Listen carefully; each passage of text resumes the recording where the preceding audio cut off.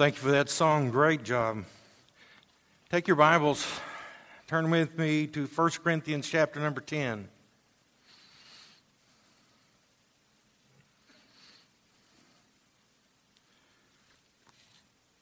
Verse number 14 tonight. You will all want to personally thank Brother Howard. He found my Bible. That was either good or bad. I'm not sure. You'll have to be the judge of that. Because it was either going to be a real short service or a real long service, as I tried to remember what I had written down. So it's tough to get old and forgetful.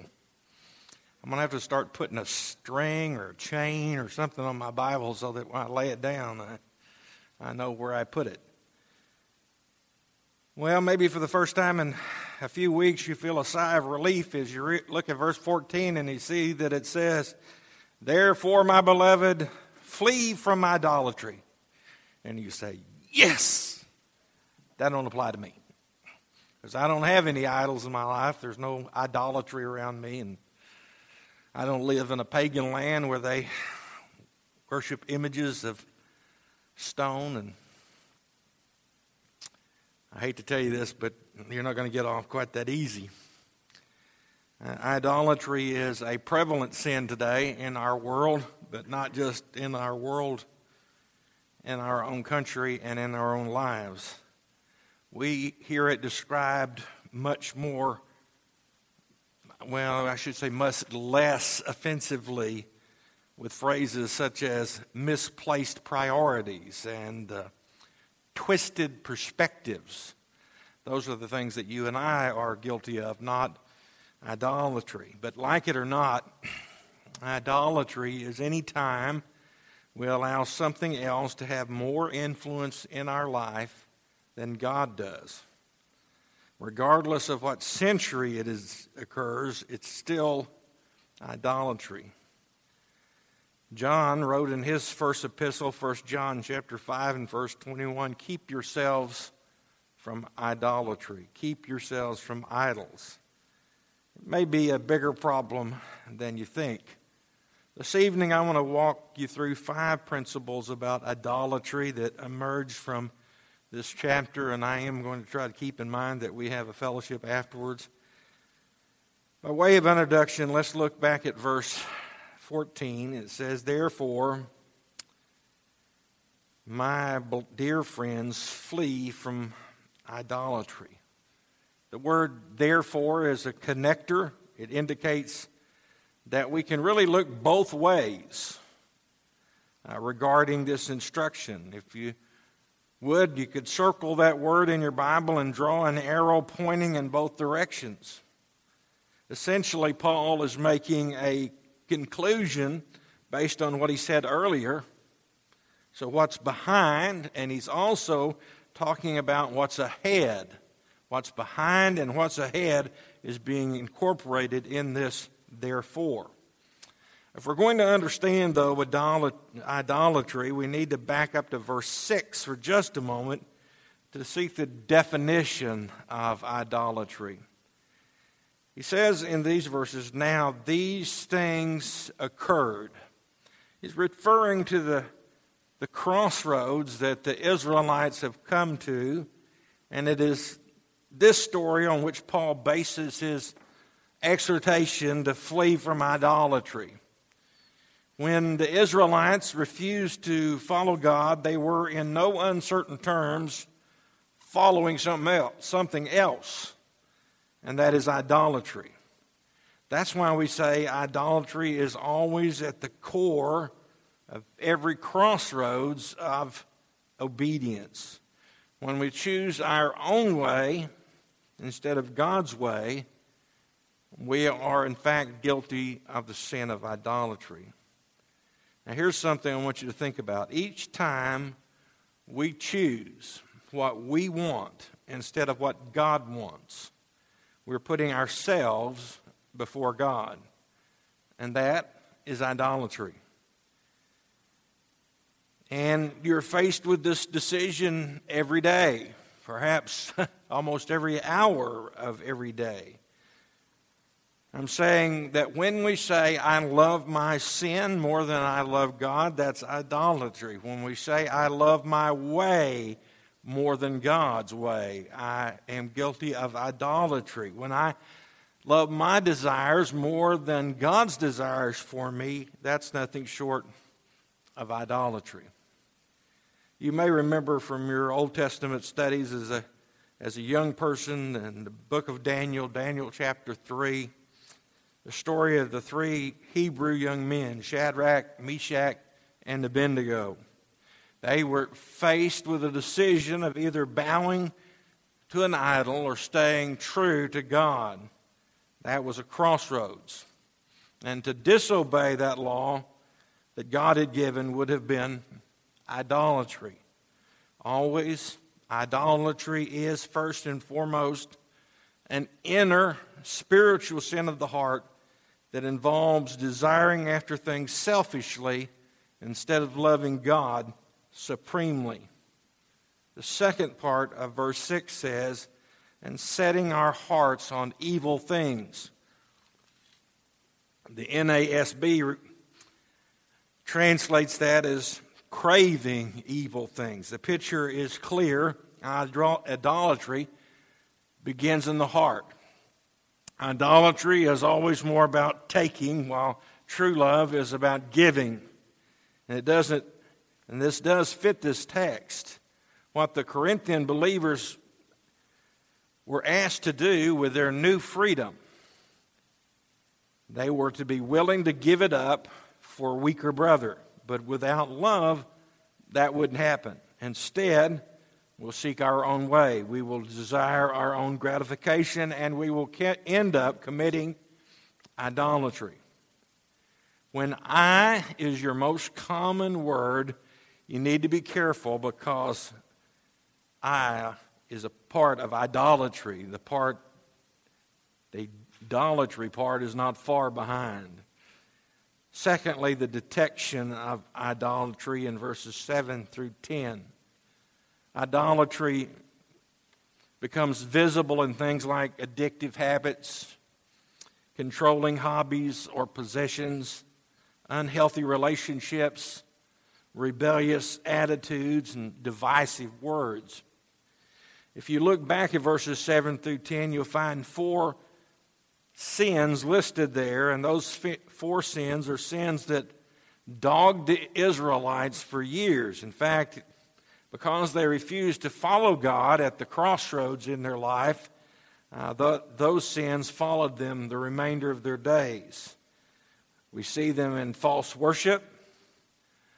Exodus chapter 32 described how while Moses was on the mountain receiving the 10 Commandments, the children of Israel were down in the valley with Aaron, and there they constructed a golden calf. They called themselves worshiping Jehovah, but in fact they were worshiping an idol which was constructed by their own hands.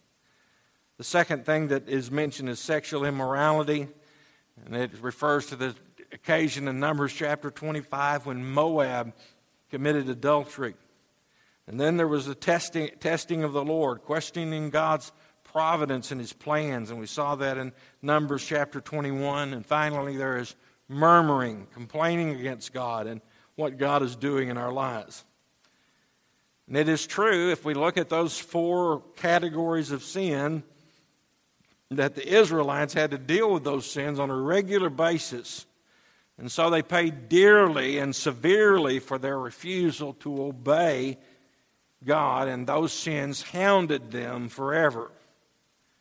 Such is the case with us. The minute our hearts begin to love something or someone else more than God, boom, it shows up in our actions. For instance, a job.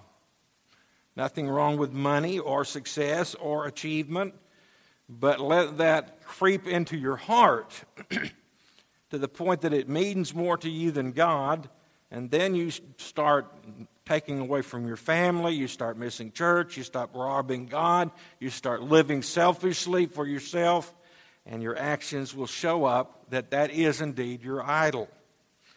It can be a hobby, a little softball on the side, a little hunting now and then, a little time on the internet, some TV now and then, but let your heart be taken over by your own desires for your own way all the time, and suddenly you spend almost all your time there, even delaying more important things that you ought to be doing and pushing them aside because you ran out of time or you just couldn't get around to it. Your hobby or activity has become your idol. A friend, you and your spouse know another family, and before long your acquaintance starts turning to being very familiar. More than one marriage has been ruined because they didn't rein in their hearts. Instead, they started wondering and dreaming what life would be like with this other person. Next thing you know, the family is destroyed, the marriage is ruined, all because of an idol. It can even be on the opposite side of things and the negative side of things, and it could be a disappointment. Things haven't worked out the way you think they should have. And you've allowed bitterness to creep in. No one really sees it until they cross you. And then it usually spews out like a volcano. Unhappy with God, unwilling to let things go. Your words are stinging. A negative attitude indicates to more people than you realize that you're worshiping at the idol of discontent and what might have been. So we ought to take a look at our habits and our hobbies and our attitudes and our relationships and then ask ourselves, do any of these indicate that I love something or someone else more than I love God? The third thing is the defeat of idolatry. Verse 15 says, I speak as to wise men, judge for yourselves what I say. The cup of blessing which we bless, is it not the communion of the blood of Christ? The bread which we break, is it not the communion of the body of Christ? For we, though many, are one bread and one body, for we all partake of that one bread. Observe Israel after the flesh. Are not they who eat of the sacrifices partakers of the altar? What am I saying then? Then that altar is that an idol is anything, or what was offered to an idol is anything? Rather, that the things which the Gentiles sacrifice, they sacrifice to demons and not to God. I do not want you to have fellowship with demons. You cannot drink the cup of the Lord and the cup of demons. You cannot partake of the Lord's table and the table of demons. I think there are two ideas that the Corinthians may have in the back of their minds that Paul is actually seeking to answer here. First, some Corinthians may have been reasoning, well, since idols are not real, and it doesn't matter then that we eat meat that is offered to idols, and since it doesn't matter what we eat, then surely it doesn't matter where we eat it. Therefore, it is all right for us to attend the pagan temple services and eat it there. The Corinthians believed that since they did not intend to worship the pagan deities by being at those services, that they were not worshiping. Paul says you don't understand that which is behind the worship of these false gods are demons, and they are very real. We have got to realize that there really are spiritual forces of darkness in this world that are looking to draw you away from a relationship with Christ, or at least to pull you out of fellowship with Christ. Paul wrote to the Ephesians in Ephesians 6:12, for we do not wrestle against flesh and blood, but against principalities and against powers, against the rulers of the darkness of this age, against spiritual hosts of wickedness in heavenly places.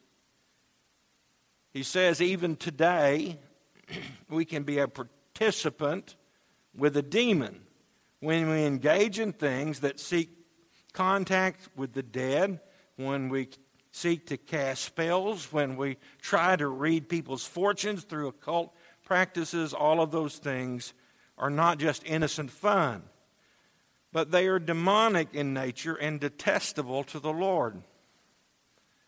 which given this time of year, raises questions about participation in Halloween activities. Historically, Halloween is not just innocent fun. It is based on traditions drawn from Druid worship among the Celts. But that's not the problem today. Some Christians have chosen to completely disassociate themselves with anything to do with Halloween. They close their house, they turn off the lights, they don't have anything to do with something that they consider evil. Some on the other side feel that it's all just innocent fun. Whatever you do, no matter how you dress, just all innocent fun. But is it?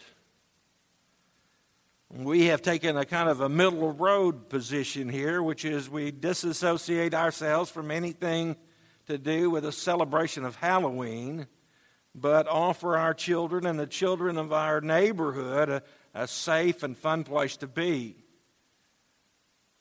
But what if you are invited by your neighbor or your coworkers to a Halloween party? Is that okay? Yeah, probably. But what if that person having the party, in order to set the mood, is going to have a psychic present to read everybody's palm, or a tarot card reader for a little innocent fun? What about then? Here's where we have to be discerning. Because going to a Halloween party may not indicate idol worship or any association with demonic activity. But there are activities that we want to be wary of because they can open you up to demonic influences, and those influences are real. The first thing was that some of these Corinthians believed, because it didn't matter what we eat, doesn't matter where we eat it. The second thing that some of these Corinthians may have been reasoning was, as long as we are participating in the Lord's Supper, we are safe. Now, that's not too much different from the way our Roman Catholic brethren look at the communion, that the taking of communion is what keeps you in fellowship with God, and if you're not in fellowship with God, you're not going to make it to heaven, and therefore many of them come to the place that they believe that they're safe because they've had communion. And that seems to be the opinion of these at Corinth. Paul answers that, yes, they are partaking in the Lord's Supper, but they are disgracing the Lord's Supper when they also have fellowship with demons. In this section, we find that there are two ways of defending against idolatry which are given. There is resisting idolatry by consecration, and there is by removing themselves from the physical manifestations of that is separation. Verses 16 and 17 look at consecration. Regarding consecration, I want you to note here in the text that he was pointing to the Lord's Supper as the place where believers come and manifest a unity with each other and with the Lord. Consecration contains the idea of setting ourselves apart for the Lord, and communion is one way that we can show each other and the Lord of our desire to be completely devoted to Him. In a way, when we take communion, we are saying, Lord, you gave it all for me. I want to give it all for you. Moses and Joshua, when they wanted to encourage the people in the Old Testament, they said, consecrate yourselves to the Lord this day. And the New Testament writer urged the Roman believers to offer themselves as a living sacrifice, set apart and holy. We consecrate ourselves by submitting ourselves to Him, by turning the throne of our life over to the Lord Jesus. The one thing that we know about a throne, only one person can sit on it at a time. Separation is the second thing in verses 20 and 21. Once we do that, how do we how do we carry out that consecration in our life? How do consecrated people live? Separated to the Lord. Specifically here, what was happening in Corinth as believers were that they were participating in communion, yet also attending pagan services where demonic activity was going on. The problem, as Paul says, is not the meat at the ceremony. The problem is that you are at the ceremony. It was their participation that opened the door to sin and unbelief, causing them to live a hypocritical life that was involved in worshiping both God and demons. And for those who are professing Christians, this kind of fence-straddling was forbidden. We obviously are called to be lights in the midst of a crooked and perverse generation. But we are also called to do that while still remaining strangers, pilgrims, and sojourners. There is a world here, and this is our place to serve as God's people. But as God's people, we are to act and live differently. We need to live lives separated from the philosophy and the evil practices of the world in which we live. We live in the culture, but we don't live like the culture. But if we decide to ignore the signs of idolatry in our lives, be aware that God at some point will take action because His character demands it, which brings us to the fourth and final point tonight, the devastation of idolatry. Verse 22 says, or do we provoke the Lord to jealousy? Are we stronger than He? Idolatry arouses God's righteous jealousy and anger and moves Him to take an offensive posture against our pride. Paul says, do we provoke the Lord to jealousy? And the implied answer is what? Yes, we do. Yes, we do. But how? Well, in the same way that Israel did way back then. By honoring the Lord on one day of the week and then giving their affection and their attention to something else all the rest of the week. By coming to the Lord's house on Sunday and living like the world the rest of the week. They're cheating on the Lord like a wife or a husband who has another person on the side. One of the harder principles for me to accept and really get my head around is the principle found in Exodus chapter 20 and verse 5, where the Bible tells us that God is a jealous God. The Hebrew word translated jealous literally means to become intensely red. It seems to refer to the changing color of the face or the rising heat of emotions which are associated with the passion over something that is dear to us. When we think of the characteristics of God, if I had just started in the middle here of the service and said, would you name the characteristics of God? Jealousy is not one of those that immediately jumps to the forefront of our minds. Yet 5 times in the Old Testament, the Hebrew word translated jealous is used to describe God. What these 5 words have in common is that they all share the same Hebrew adjective, translated with the English word jealous. The interesting thing about that word is it is only used in reference to God. It in no instance is used to describe human jealousy. But God not only accepts jealousy as a trait, He even takes it on as His name. Exodus 34:14 states, whose name is jealous. What does it mean that God is a jealous God? God is a jealous God, and He is moved to act against those who steal the worship that is due to Him. James chapter 4 and verse 6 says, God opposes the proud. Literally, the word oppose means God takes an offensive position against those who resist him in pride. In a word, pride causes us to steal God's worship. It surely motivated Lucifer, but it also activated God to move against Lucifer and to cast him down from heaven. Pride and worship stealing cause God to stand against one.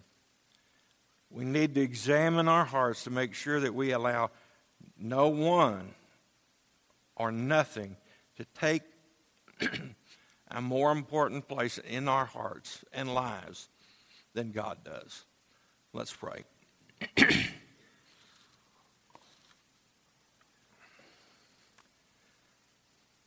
We readily admit, Father, that it's hard for us to understand that you are a jealous God, but we also understand why you would be. No one else is worthy to receive the worship that you are worthy of. No one else is worthy to have first place in our lives as you are. And so, Father, forgive us when we allow things or people, hobbies or habits to come into a place that they become more important in our lives than you are. Sometimes it's even hard for us to realize that that has occurred. Father, help us to guard our hearts. We're not so afraid of the images of stone and wood, but about those things that we allow to come into our heart and take your place. Father, we pray that you'd help us to look and see what changes might need to be made in our lives. We ask it in Jesus' name. Amen. Let's